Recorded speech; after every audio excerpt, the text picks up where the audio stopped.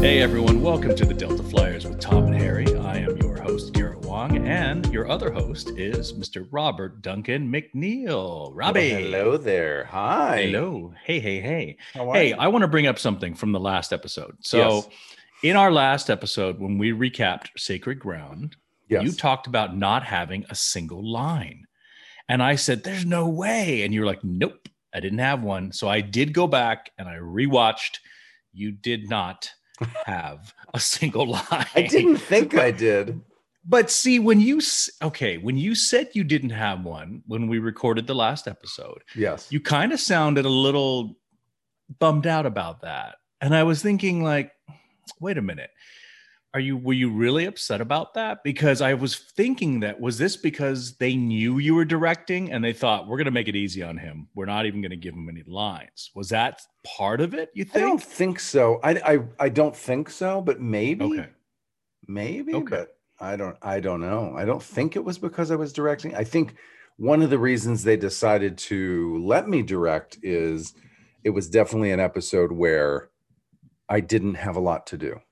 And I think that gave them more confidence that I could just focus on the directing for the first time. And by the way, I was thrilled, that I had one scene, I think, on the bridge. That was it. Correct. And I had no lines in that scene. So I was thrilled that I didn't have to stress out or worry about a big story as an actor. I'm trying to remember if any of the ones I directed.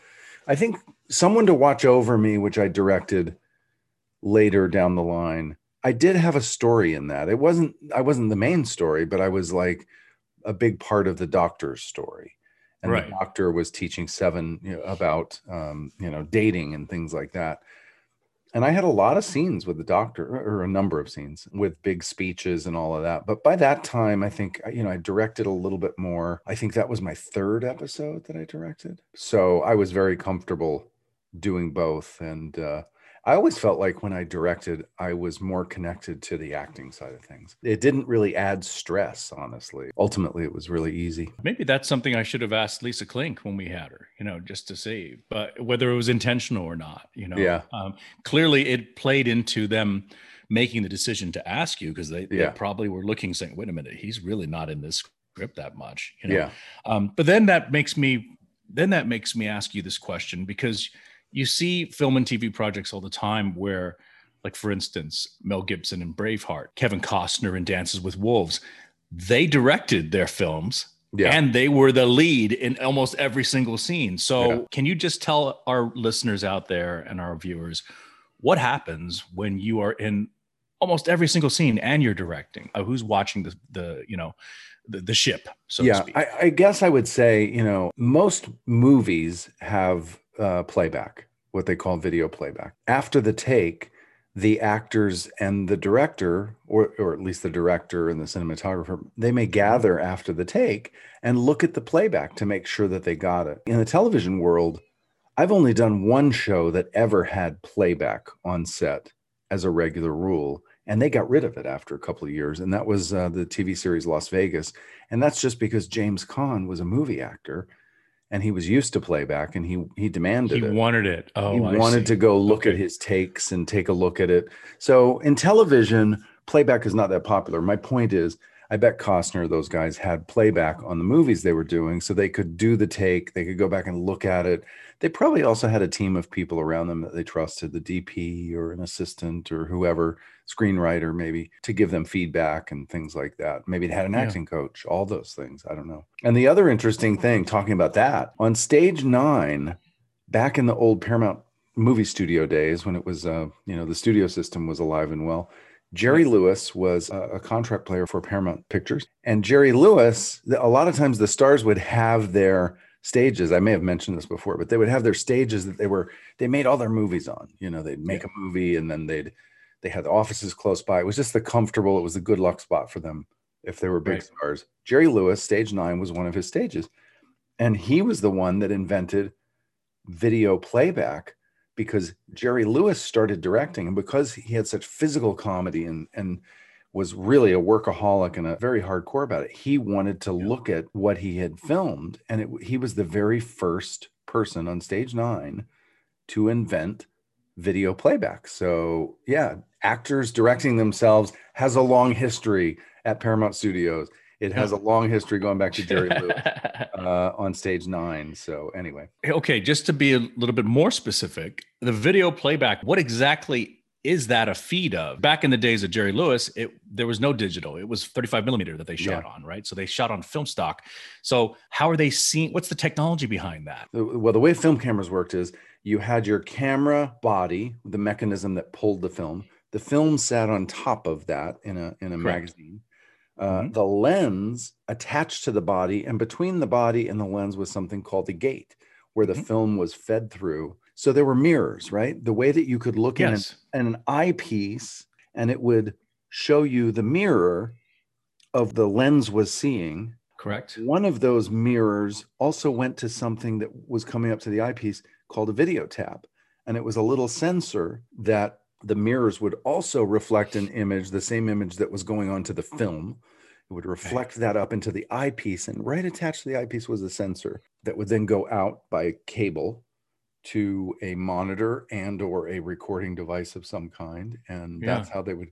So it was kind of this very complicated mirror reflection of what you were seeing through the lens, what the lens was actually capturing on the gate. Yeah. And it was Jerry Lewis that came up with that. That's amazing. And sometimes if you remember looking at our monitors back in the day, you'd look at the monitor, but then there would be some lines on the monitor.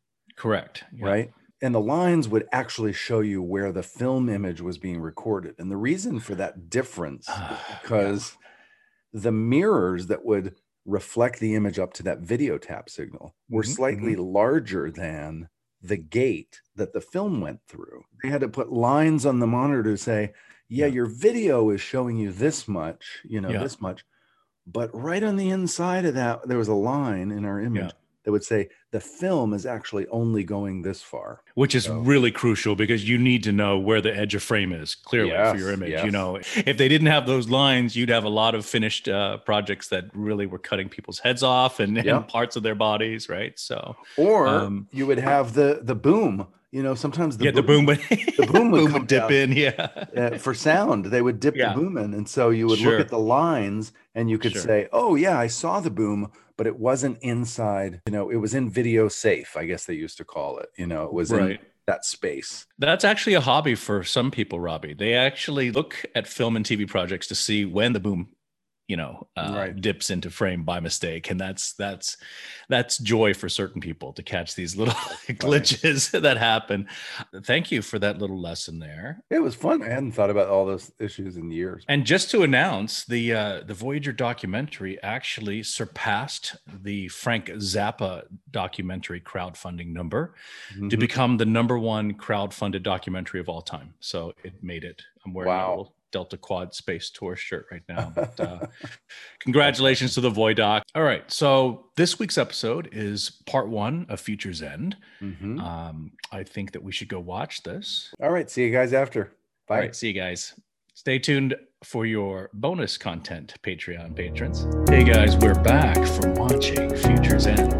Part 1. Yes, we are. My goodness. What an epic. Woo. There's a lot of stuff going on in this episode. Absolutely. Written by Brandon Braga and Joe Menosky, directed by David Livingston. Now, even though I've always said haikus are easier than the limerick, I struggled this time, and I actually have 2 endings. So we know, a haiku is 17 syllables, 5 syllables, 7 syllable, 5 syllable. So my first 2 lines are the same, but I came up with 2 different endings. I love this. So there's an alternate ending haiku. An alternate ending to the haiku. Well, give me the original and then read it from the beginning with the alternate ending. Okay. Voyager is home. It's the 90s in LA. Time is inside out. Oh, I like that one. That was my first. You could have left it with that one. There was another thing in this episode that was very important and dear to me. Let's hear it. Here we go. Alternate ending. Voyager is home. It's the 90s in LA. Neelix watches soaps. Because I was on a soap opera. He loved his stories. When you're a soap watcher, you will call them your stories. Okay. Yes. And I gotta be honest with you. In that B story where Neelix is watching the soap operas, I kept thinking, I thought about you and I thought about, God, why didn't they just take a scene from your actual soap opera when you were on? You know what I'm saying? So we could hear your voice. What was your character on the soap again? Charlie Brent on All My Children. Okay. So, and then for Neelix to go like, I don't know what Charlie's going to do in this situation. And he's totally referring to your actual character that you played would have been even better. Here's my limerick. Let's hear the limerick. Here we go. Future timeship causes trouble. Right place, wrong time, in a bubble. Chess match with Henry, no one would envy. Will Mother Earth live or crumble? Nice. Yeah. You got a lot in there. You got a lot in that limerick.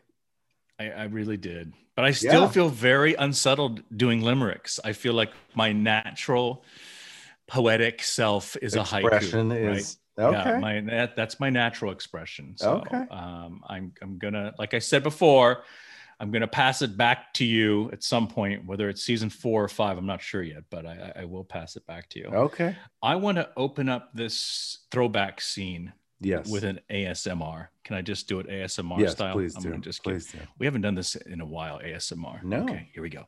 We open with a throwback scene from 1967, set in the high Sierras with Ed Begley's character on a solo camping trip.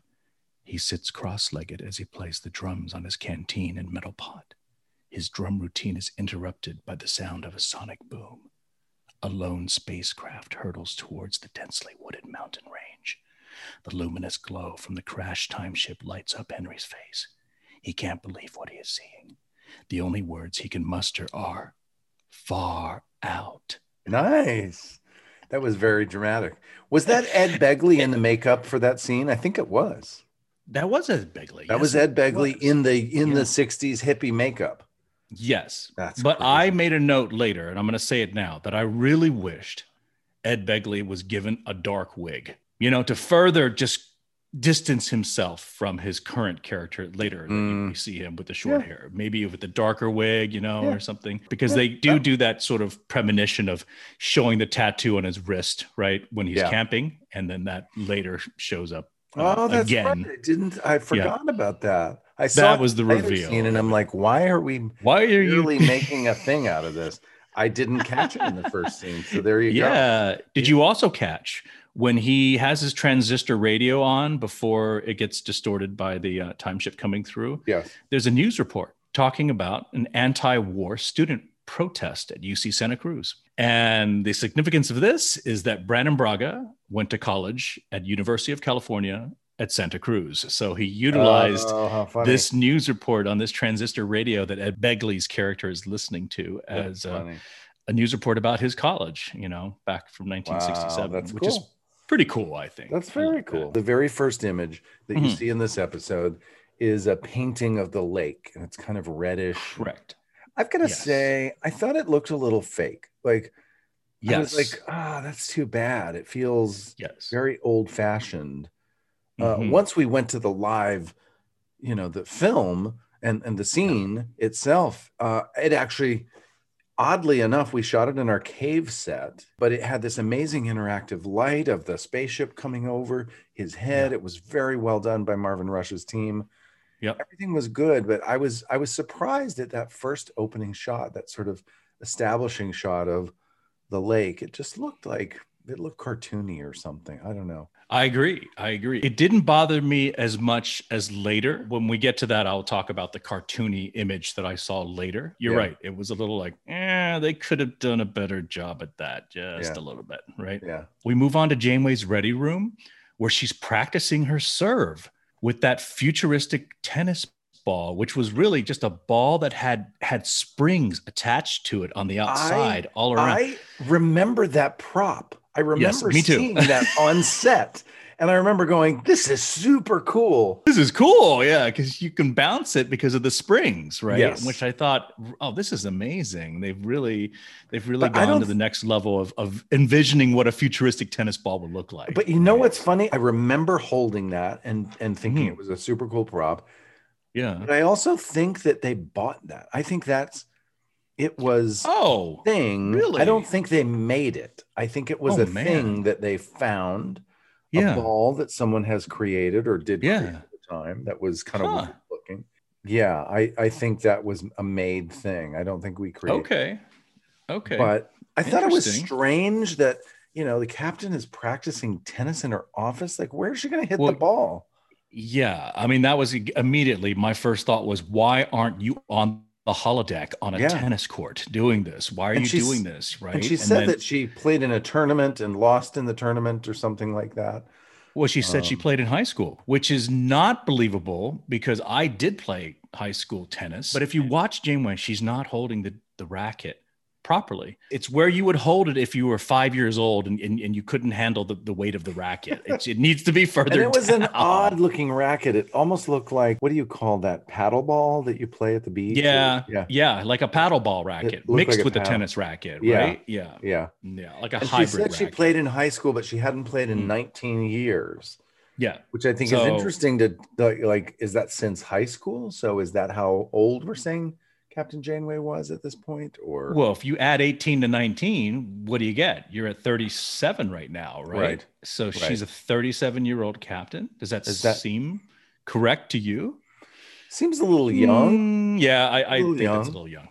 I do. But she said she hasn't played in 19 years and that she lost a novice tournament on the holodeck. So she was determined to get back into it. But anyway, back into it. Yeah. I thought it was weird that she's practicing that because we never, that I can remember, we don't ever see her play tennis again. And I think that would have been really interesting. I would have loved that. If that had been her holodeck instead of the romance novel, I would have loved it. Like she became a pro tennis player. We do establish one thing. We establish one fact. Tuvok has fast reflexes. Oh, yes, he does.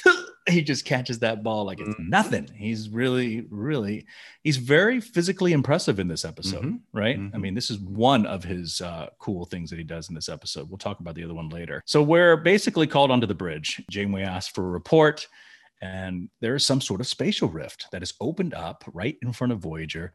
And Kim's very first technobabble of the episode in answering Janeway's line analysis is, it's a distortion in the space-time continuum, but it's got a graviton matrix. It's being artificially generated. So now we're wondering, what is this? And we see Braxton's timeship appear for the very first time. He didn't say anything. All he does is he starts firing at us, a subatomic disruptor. Well, they do, and we know that they say it's a Federation. Kim says it's Federation. Yeah. And so we're like, hey, he's going to help us get back home, right? Yeah. And I'm sure, when you're watching this episode for the first time, you're thinking, this is great. This is how they're going to figure out how to get back. And then that guy starts firing at us. So we're wondering what is happening.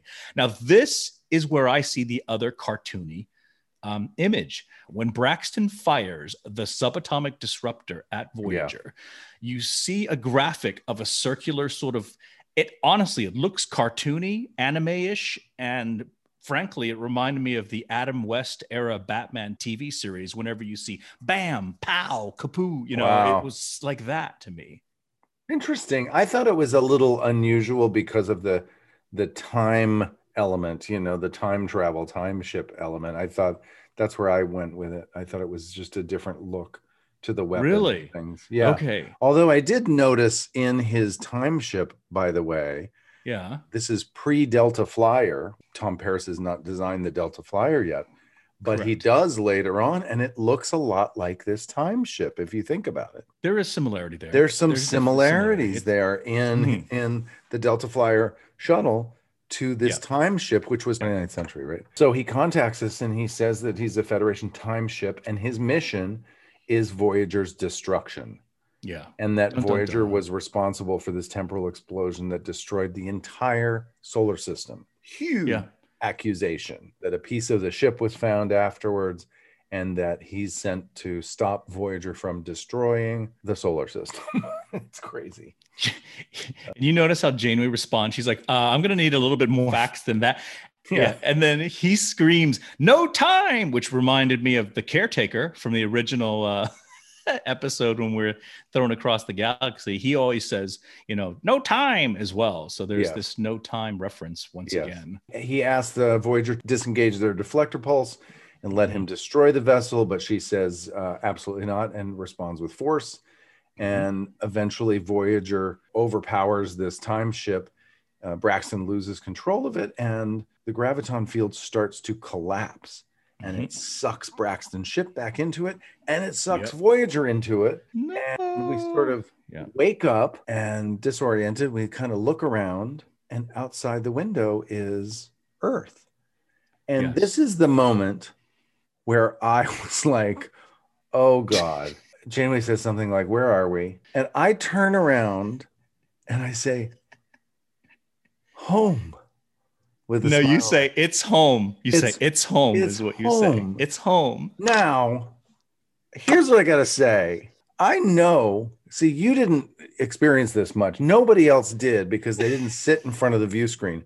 But we never did the view screen shots when we were filming these scenes. That would require us to put the wall in with the view screen, light the green screen, and turn around. And so we would always just shoot the scenes with the camera looking at all the actors. And we would always save those green screen shots for weeks, sometimes months, sometimes later, like a month or two later. That we would film a list of a bunch of second unit shots of the view screen. I was always there by myself. And I was no one to act off of. With no one to act off of. And I'm doing multiple episodes where it's like, okay, now from episode 306, do this line. And I'm like, what was that again? What, where? It's impossible to track, clearly, because you don't remember anything. Impossible to track. You can look at my hair in that shot, and it's a totally different haircut. Not the same hair, Nothing looks the same about me or anything. The lighting is different. And I turn around and clearly had no context. So I was like, I don't remember what was happening. I don't, And by the way, there was rarely a director there. So there was usually Doug Knapp and me and maybe Dan Curry. Who's doing a bunch of shots. And so nobody to really say, yeah, you were coming out of this intense moment before. Nobody to tell you what was the moment right before. No context. And that's usually the director's job. The director's job is to help, to have continuity in the acting. And without a director there to tell Robbie what he's supposed to be doing, it's literally a crapshoot what he comes up with, what he says. So are you trying to tell me that your comment, it's home, sounded off? Or it was horrible. It was maybe one of the worst line readings I've had in this entire series so far. It was so wrong. It was like, what? Okay, well, I just want you to know that in my video reactions, I basically recreate you doing that scene. And then instead of saying it's home, I turn around and I go, it's the home, is because I throw the in there as a joke. So I'm so sorry that you felt that it was the worst line reading. And I'm going to say right now, I did not think that. I did not think that's good. I think it's still played. But you know that it could have been better, clearly. So. Yeah, it didn't feel connected to the rest of the scene as the flow went. But we do find out that there's Earth, and we find out that it's 1996. Yes. Kim discovers using astrometric readings, he discovers it's 96, but we also know because Tuvok has been picking up a multitude of narrow band EM signals. So all different types of communications, right? To avoid being detected by surveillance satellites, because I think maybe even Paris says, back then, because of his 20th century hobby knowledge that he had, which is clearly imperfect, as we find out later on. But he says they had surveillance satellites at this point, so we should get out of here. So we back off a little. But then we also find out that there's subspace frequencies that we detect. And I think Tuvok or someone says subspace technology shouldn't be invented for another 100 years. I think you said that. Did I say that? Yeah. Somebody said that. Somebody did. Yeah. Subspace technology. I just wrote down that line because that's a big what's going on moment for all of us. Yeah. We're like, something doesn't fit here. Right. And that predicates the away mission, right? Yep. And you were chosen for the away mission because you are a 20th century aficionado, according to Janeway. And Janeway says, as we get into the turbo lift, she's like, how are we going to pass? And my response is simple: nice clothes, fast cars, and lots of money. Lots of money. Which is interesting in the scheme of Starfleet, because there is no money. We did. Correct. That's very foreign to all of us. It as Starfleet and 24th century, beings. That the Federation, there's no money. There's replicators, and all of our needs are taken care of. So that's a completely foreign concept for everyone except for you. You understand it because you've been studying 20th century, right? Yeah. Janeway, when she says to Kim, like, you have the bridge, Kim is so excited. Kim's just like, yes, ma'am. Like, he's so like, dun, da, da, da. Well, dude, you take over that bridge pretty hardcore for this episode. I do, but actor Garrett Wang I do not want to be on this bridge. I want to be on the Santa Monica Pier with Robbie and Tim Russ and Beltran, and none of that happened. So in the next scene, we're in Los Angeles. We're down on the boardwalk. On the pier. By the pier. Yeah. Mm-hmm. We see all these wacky people. We see people, and we see a guy, by the way, with a boombox and a headband with speakers. And I was like, what? I've never seen that. Like, did we invent that for this show? No. Yes. And motorcycles coming down the boardwalk. I'm like, no, motorcycles don't go down the boardwalk in 1996. No. Well, you know what I wrote down, Robbie? I said, there seems to be something a little bit off with each background actor. Starting with the young man rollerblading with a boombox strapped around his neck. There's something a little bit off is that he has two portable speakers strapped to his head, which no one does. Okay? No one ever did. I've never seen that. And you look a little further. Yeah. No. And then you look a little past the rollerblading guy. You see a young woman with a bikini on and high heels. Now, at the beach, nobody wears high heels. They wear flip-flops, sandals. That's typical beach wear, right? So that was a little off there. Then you have a girl sitting on a skateboard playing the guitar. Then a young lady walks in with two Rottweilers. Well, they clearly were trying to amplify the kookiness of Venice Beach and the beach, the Los Angeles beach culture.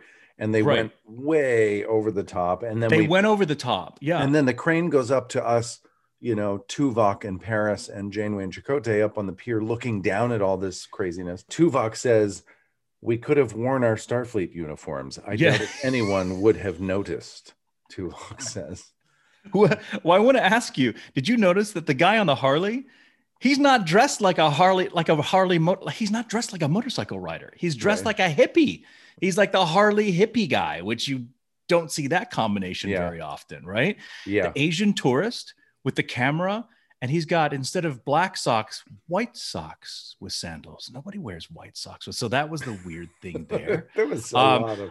I wanted to ask you, I know when you're on Venice, there's all these vendors selling sunglasses and whatnot. Yeah. At the Santa Monica Pier, are there also those vendors like that? No, they sort of brought, for our show, they brought the Venice Beach culture up to the Santa Monica Pier. Santa Monica is what they do. Exactly. They're really the same neighborhoods, but I think they were trying to combine that culture by the pier. I do remember, by the way, when we were filming this, I feel like it was in July. It was really hot. Yeah, it would have been, I think, late July or August maybe, but it was hot. Even though it's the beach and there's breezes and stuff, and they had put this like light blue tank top and shirt on me. But I remember I kept having to switch out the tank top because I would start sweating and just getting these sweat marks all over it, and I'd have to sweat stain. Yeah. You don't really see it in the cut, in the show itself, a little bit now and then, but it was hot. No, it's not noticeable. They obviously got all of that sweat marks out of there. But let's just talk about the wardrobe, okay, of you guys. Let's just start. Like, I'm looking at Chakotay and Janeway, and they honestly look like a revised version of Crockett and Tubbs from Miami Vice. Yeah, Miami Vice, the old 80s TV show. That's what they look like. Tuvok with his do-rag, and I don't know what else is going on. He's got a lot of stuff going on. Yeah. And then what on earth is Paris wearing? He's got a Hawaiian shirt. He's got dad jeans. You're wearing these work boots, those work boots that everyone used to wear. And it's almost like they took three different styles and put it into one person, into Paris, It was so confusing. Yeah, it was confusing. I was like, what is happening? The dad genes were the biggest tragedy. I'm God. sorry. They were just goodness. horrible genes. But Janeway sends you guys down to check the shoreline. Okay. Now, this begins what I think is some of the funniest stuff in this episode is the whole Tuvok Paris banter interaction. You two would have made an excellent buddy cop team. Okay. I mean, the straight by the book cop Tuvok and the rebellious kind of maverick cop. So you guys are really the revised version of Murtaugh and Riggs, played by Danny Glover and Mel Gibson in the 80s blockbuster film series Lethal Weapon. That's what you guys are, right? In my estimation. Okay. I love those scenes with you and Tuvok.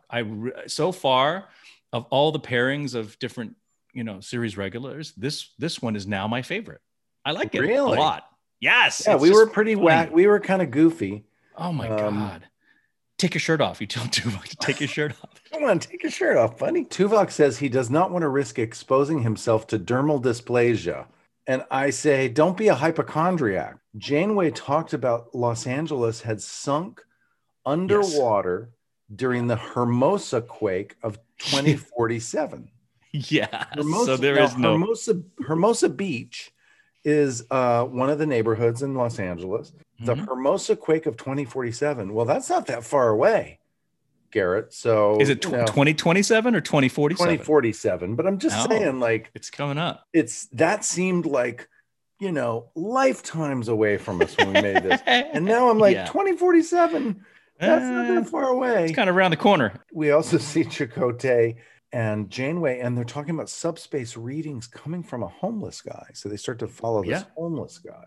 So they go follow him, and that's kind of curious. And we meet Sarah Silverman for the first time, her character, Rain Robinson. I loved as they introduced her, the slow pan across all the monster movies and the kind of fandom stuff that's everywhere. I thought it was great. The monster movie posters were awesome. And I like the set design, definitely. Yeah, the old tech. By the way, I have a feeling, I thought about it as we panned across some of those controls, the tech controls and things. Sure. Those things were rented from a place called Modern Props. It was a prop house in Los Angeles. And they had a lot of this old controls for technology, old stuff. I bet you, this would be a challenge for the fans. I bet you, if you look at the stuff that was in front of Rain Robinson in this episode, I bet you can find those same things in the Captain Proton episode when they rented the old looking tech for Dr. Chaotica's Fortress of Doom and things like that. I bet you it's the same prop house. I bet you they rented the same kind of stuff. But I thought, it was a great looking set they designed for Rain Robinson. Is the alliteration intentional? Sarah Silverman both beginning with S, Rain Robinson both beginning with R. Wonder if this is something that Brannon was just like, hey, you know what? Let's just call her by a name that has the same. Wonder if they had cast her or thought of her as they developed this episode, or if they wrote it and then picked her to play the role. Interesting. I don't remember how she got cast on. Not sure. The other thing I noticed when they looked at the monitors themselves, and you see some of the playback on the monitor, the data on the monitor screen. Yeah, that was an actual playback, meaning that they were playing that video live as we filmed it. Usually on the bridge on our show, we would do what's called a burn-in. We would film like up by your console on the bridge. We would film a section of that, but we would burn in the graphics. They would be created later. This was playback on a real monitor, which was very rare for us. And also it was graphics in the style of what was current at that time in 1996. And as I looked at it, I was like, oh my God, this reminds me of my first computer, which was an Atari ST. That was my first computer. And the Atari ST had graphics that looked just like that. But so did the Apple computer. It had very similar graphics. It reminded me of how primitive the graphics were in 1996 of what we were looking at in those days.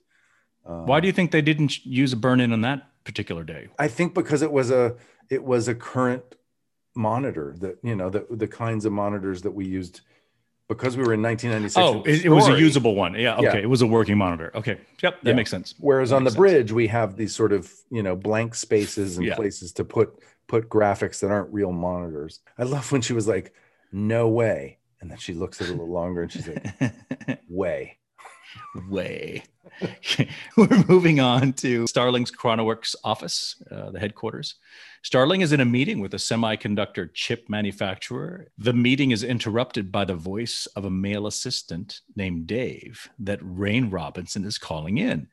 Now, did you notice that voice sounded a lot like Dave Rossi? Was it Dave Rossi? I'm pretty sure it was Dave Rossi. Yes, because I'm sitting here Dave Rossi worked in the production office. He eventually became Rick Berman's assistant, but he had started as a PA in the office. He just worked the desks and made coffee and did that sort of thing. Worked his way all the way up to Rick Berman's assistant, and I think eventually a producer credit on Enterprise, maybe even on our show.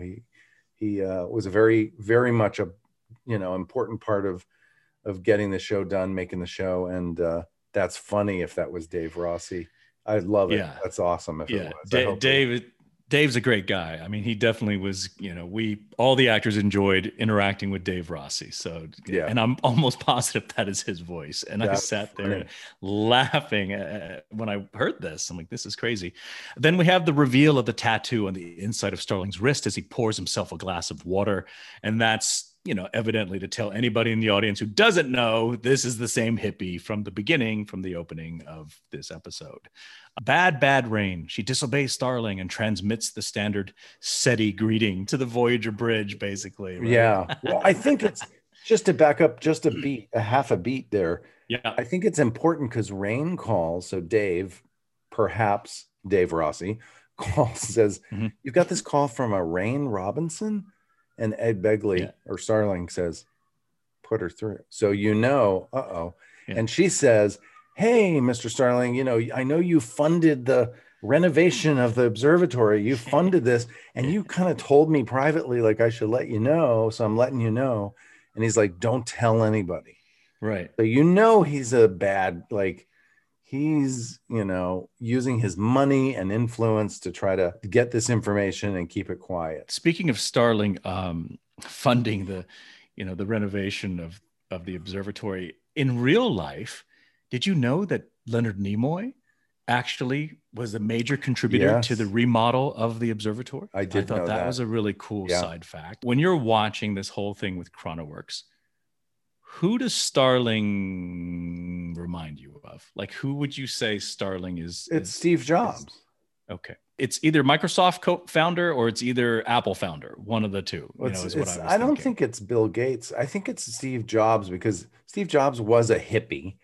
He was kind of a hippie guy. And I don't know. I feel like it's Steve Jobs. Okay. Although he is trying to release, he says, like, this new computer is the, I forget, I wrote it down, but it's the Hyper Pro PC, which feels more like a Microsoft kind of thing or something. Yeah. Maybe it's a hybrid between the two. Maybe it's a hybrid. Yeah. Torres and Kim are back on the bridge. They pick up a signal directed towards them, and it shows a SETI greeting from Rain Robinson at the observatory. Mm-hmm. This could be a bit of trivia there, Robbie. The trivia is, when on Voyager do you see a couple completely nude? I don't know. From the SETI greeting. The SETI greeting has a depiction, a drawing of a male and a female standing there. And really? They're completely, they're completely I didn't notice so, that. That's the trivia there. But at the end of this, one of the people on the bridge asks, should we respond? And Harry says, absolutely not. Do not respond. Yeah. So that's sort of where we leave that. Okay, so now we're back in Santa Monica. We have Janeway, Chakotay, Paris, and Tuvok are trailing the homeless man. Mm-hmm. That's when Janeway receives a transmission from Harry Kim, acting captain of the USS Voyager. And the conversation between Janeway and Kim, basically, that we've been discovered, a signal has been sent to the bridge from a location which is the observatory. We figured that out. Yeah. And so Janeway asked Harry, acting captain of the USS Voyager, to beam Tuvok and Paris to the observatory. But I then informed the captain that we cannot. Transporters are down. So, Tuvok and Paris are on their own. They're going to have to figure out how to get over there. By the way, did you notice that when she gets the incoming transmission from you and From me? that the little noise with the extras in the background, everybody stops and they look at their phones and everybody's... No. Oh, yeah. Really? I remember that. I remember that bit when David Livingston, who was directing, and I think Adele may have been the AD on this, but they were telling all the extras, like, we're going to call, ring, ring, noise or whatever. And then everybody's supposed to look down, like look at their phones. See if their phones. Funny I little love that. Yeah. I love that. Paris then informs the captain that nobody walks in Los Angeles and they don't have much of a public transportation system here. So we're going to need some wheels. And that's my favorite Paris line. We're going to need some wheels in this entire episode. Now, when you said nobody walks in Los Angeles, did you immediately think about the 80s song by Missing Persons, Walking in LA? Do you remember that song? No, I did not, but that's a good one. We need some wheels, and she basically says, do what you got to do. She basically told me to go steal a car. All right. She did not say that. You interpreted it as stealing a car. Let's be honest. The captain says, do what you got to do. How else am I going to get a car? Fine. So she's encouraging car theft, auto theft. Yeah, okay. We'll go with that. And Chakotay and Janeway follow Braxton to an alley where his homeless shelter is located. By the way, that alley, social workers. That alley was filmed at Paramount Studios. So that was not in Santa Monica. Filmed in Santa Monica. Okay. Yeah. By the way, I did drive down to Santa Monica that day when you guys filmed all those scenes. Yep. And I got there in time to see them loading the trucks. So you guys had all been released. And I was, part of me, I was sitting there lounging around, not having to work. I was up in my house up in the hills, and I'm sitting there going, I think I want to go visit Robbie and the gang and see what's going on. And so I get there. And I'm just seeing some grips loading equipment into a truck. And I go, what? I go, you guys wrapped already? They go, yeah, we wrapped. I'm telling you, it was hot.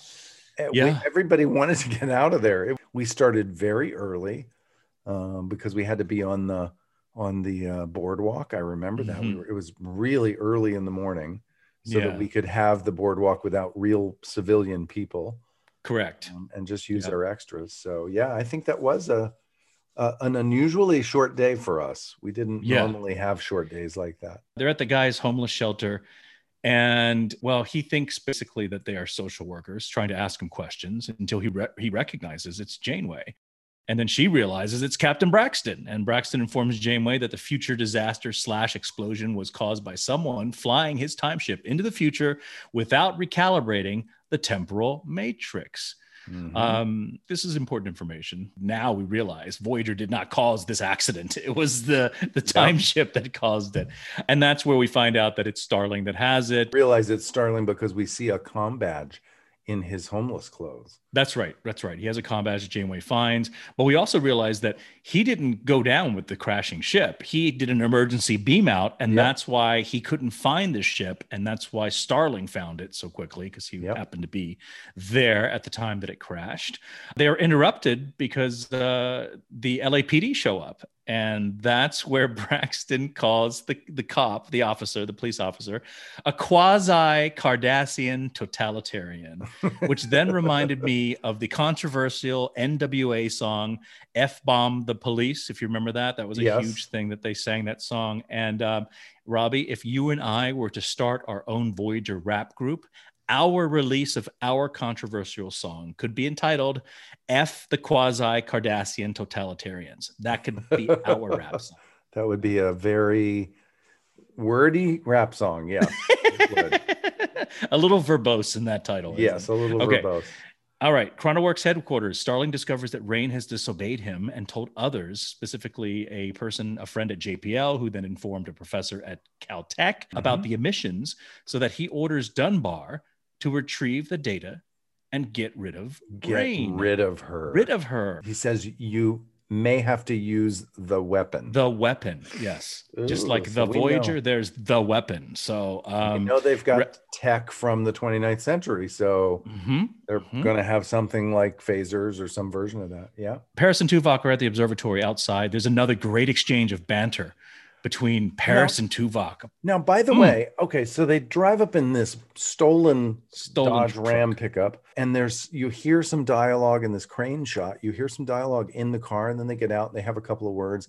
They start walking towards the observatory, and they have more banter.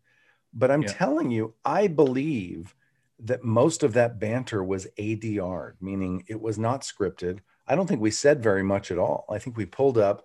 We had like two lines maybe, and then we walked towards the thing. But they wanted to add some more interesting dialogue so that they could stay in the shot longer where there wasn't any dialogue. So it was all added dialogue, additional dialogue added after the fact.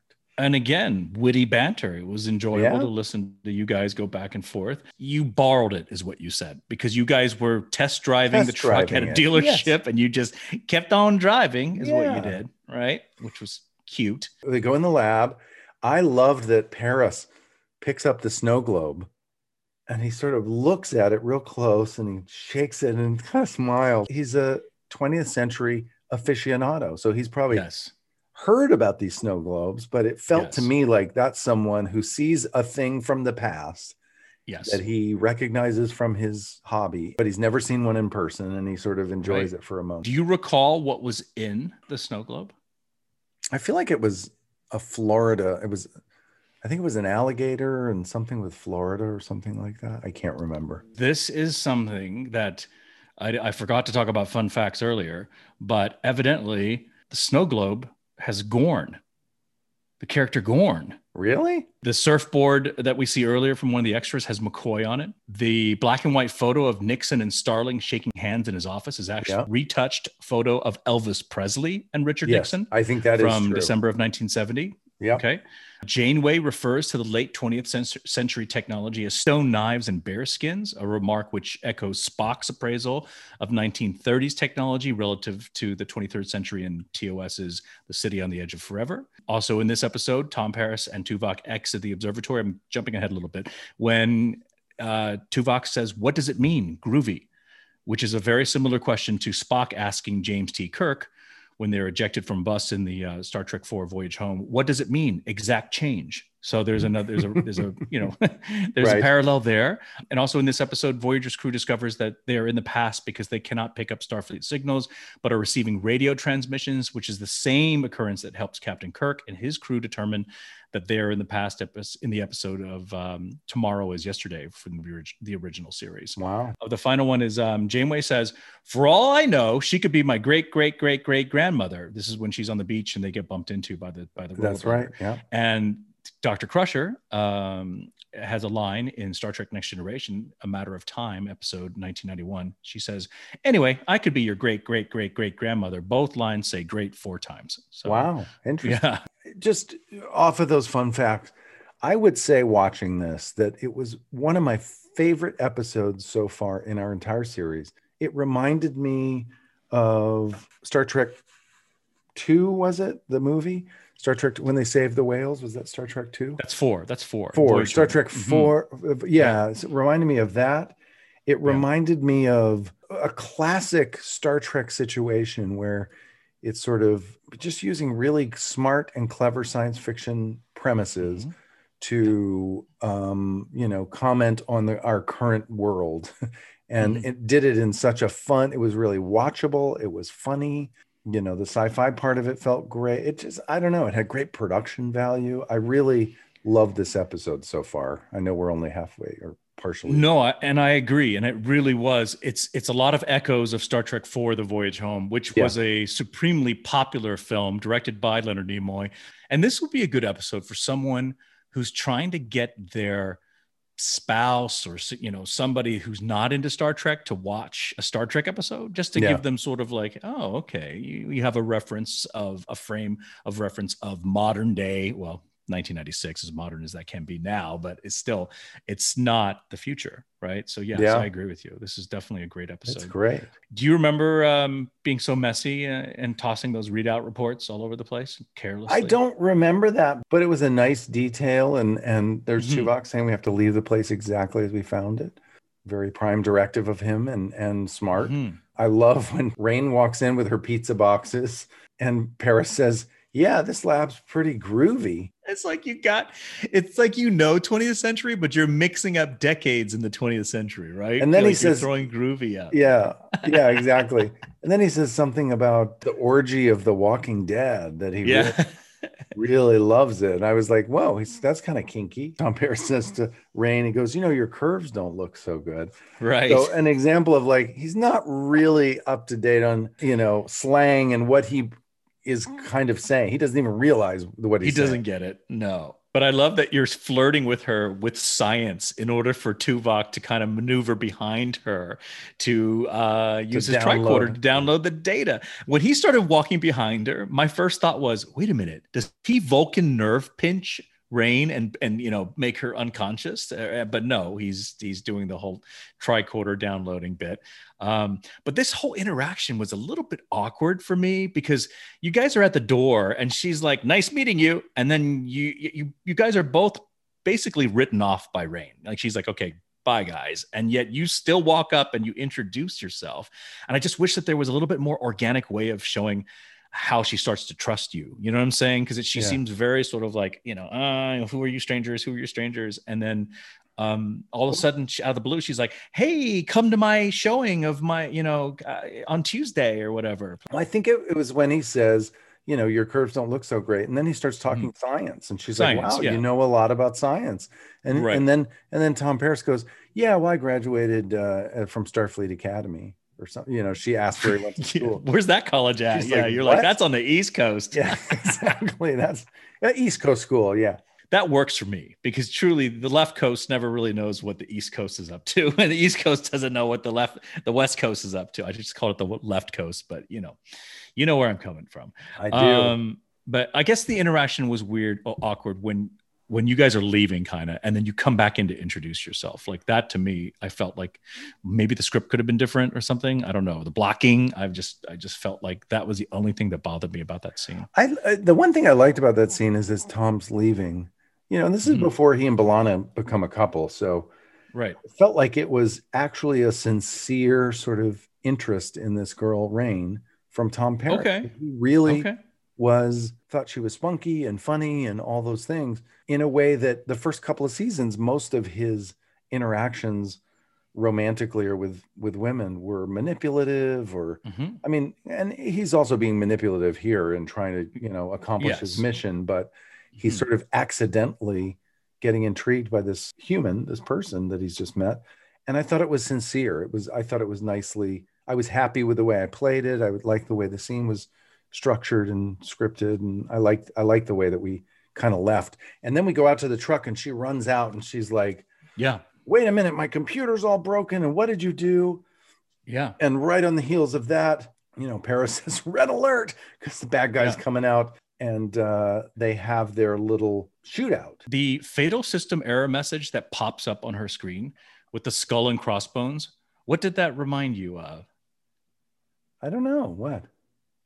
The movie Independence Day, when Jeff Goldblum's character uploads a virus to the alien mothership and the computer system has a similar error message that pops up on screen. Really? I'm being so nerdy right now. You are such a nerd. Right? And I remembered I made a note right before bad guy comes out and the phaser fight starts. I love when Sarah Silverman says to Tuvok, what is that thing in your pants? Yeah. What's that? Did she say, what's that little thing in your pants or something? I don't know. I don't know. It was very funny. What's that thing in your pants? Oh, and then Tuvok in that shootout displays his superior reflexes and his marksmanship. He shoots the dadgum phaser out of the guy's hand. Yeah. And I think that was a stunt double that did the forward roll, or was that Tim? You were there that day. I think that was Tim. I think Tim did the forward roll. Yes. Oh. Yeah, he rolls and he loses his bandana and then he puts the thing back on to cover because he's got to cover his Vulcan ears. And then we get Rain's her van.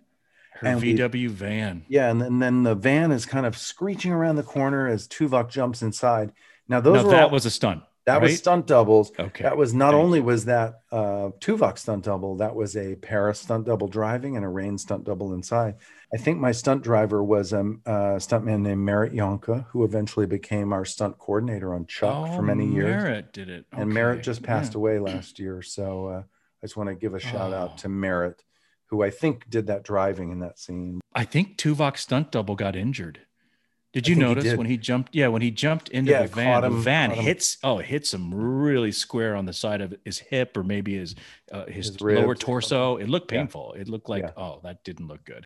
All right, so we see Voyager is now in orbit, and we hear a voiceover of Kim saying "Operations Officers Log Supplemental." That's the very first time that Kim has made an officer's log. Yeah. He has been he's ordered Neelix and Kes to monitor all the media broadcasts to see if anyone else has knowledge of Voyager being there.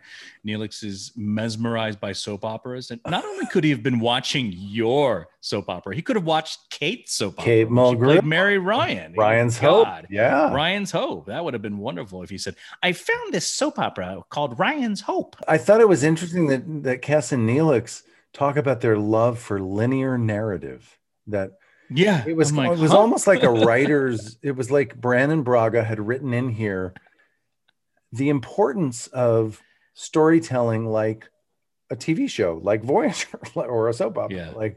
Harry says, I like the interactive holodeck narratives where you can interact with them, and Kes and Neelix like, yeah, but linear narratives also have a lot of value.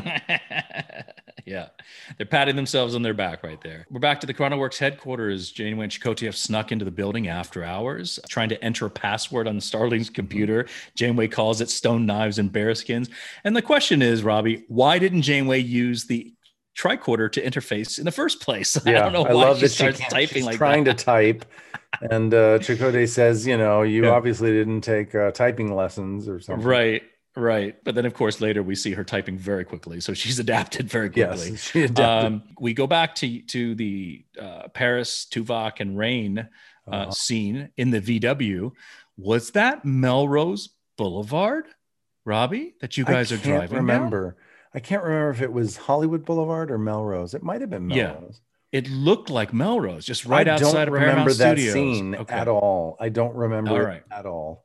Yeah, it could have been, or Santa Monica Boulevard, maybe. Or even Venice Boulevard, or Main Street down Probably Venice. Was very close. We probably, loaded up on the rigs that they use at the studio. Right. So probably the same day that you guys filmed at the pier. Maybe you went to another location in LA and shot a night. Yeah, we might have done the night work. Maybe. Yeah. I loved how Paris claims that the signal that they're picking up is probably a KGB satellite from the Soviets, and he's using his memory of, 20th century technology to try to, sound legit. And she's like, the Soviet Union broke up 5 years ago, dude.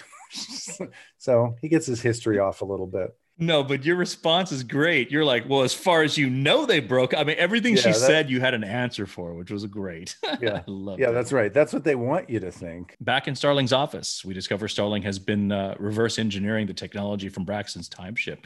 Janeway and Chakotay discover that the timeship is in a hangar bay right next to the office. Starling and Dunbar come back and capture Janeway and Chakotay. Kim contacts Janeway and starts basically uploading Starling's entire database. Starling threatens to kill Janeway if Kim doesn't stop. By the way, I love when Janeway was talking about time travel when she was hacking Starling's computer, and she said, quote, "Since my first day on the job as a Starfleet captain, I swore I'd never let myself get caught up in one of these godforsaken paradoxes. The future is the past and the past is the future, and it all gives me a headache." Yeah. And she sort of gestures and I love that line. Yes. So when Kim knows that Janeway's life is being threatened, that's when he kind of decides to talk to Torres, your future love, about what to do. And Torres is like, "It's up to you. You're the acting captain." And so Kim makes the decision to drop lower in altitude and save Janeway and Chakotay. Well, they and swoop we do. down into Earth's atmosphere 10 kilometers above the Earth's surface so that they can beam them aboard. And they beam them aboard just in the nick of time. And Janeway's not mad at me. You'd think she'd be really pissed at me for doing that, but I saved her butt, basically. But in the meantime, we tried to transport the timeship onto Voyager.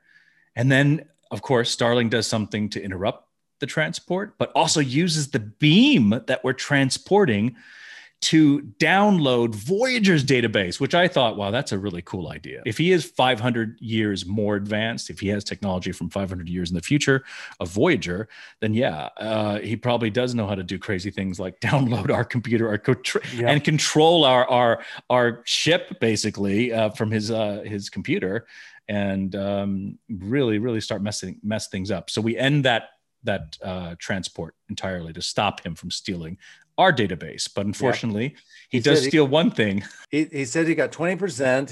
He says to Janeway that he's got home field advantage because he's got a 29th century technology and we only have 24th century.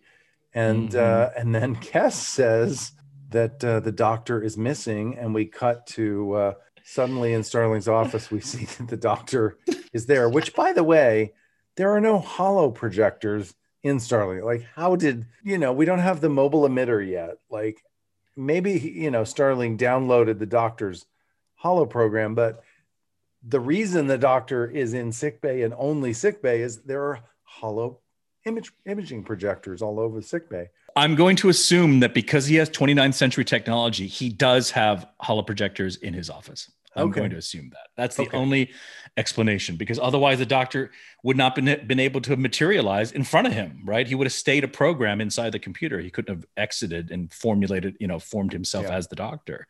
And then we had a message from Neelix, who's been monitoring media transmissions. And there's a news report showing video footage that someone took from their backyard barbecue of Voyager just skimming along, which looked good. I like that graphic. I thought it was very well done. Well done. Vis effects. Yeah, it felt very legit, very authentic, especially considering we did it in 1996. Yeah, so we go off of Janeway staring at the view screen in shock and knowing that they have been discovered and also that they've altered history. Like, we can't remove ourselves from the consequences of being discovered. Right. So that's the prime directive. The prime directive has been basically violated in a way. This whole paradox of, the past is the future and the future is the past. Like, now it's all exposed. It's become a reality. Yeah. So that's how this episode ends. It ends on this cliffhanger. What's your theme on this? My theme, I wrote down simply, disrupting time is a bad idea.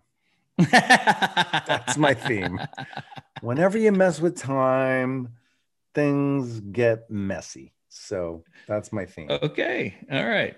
So for me, I guess my theme would be more of a comical one. Just take all those 90s clothes and burn them. that's the only lesson I have.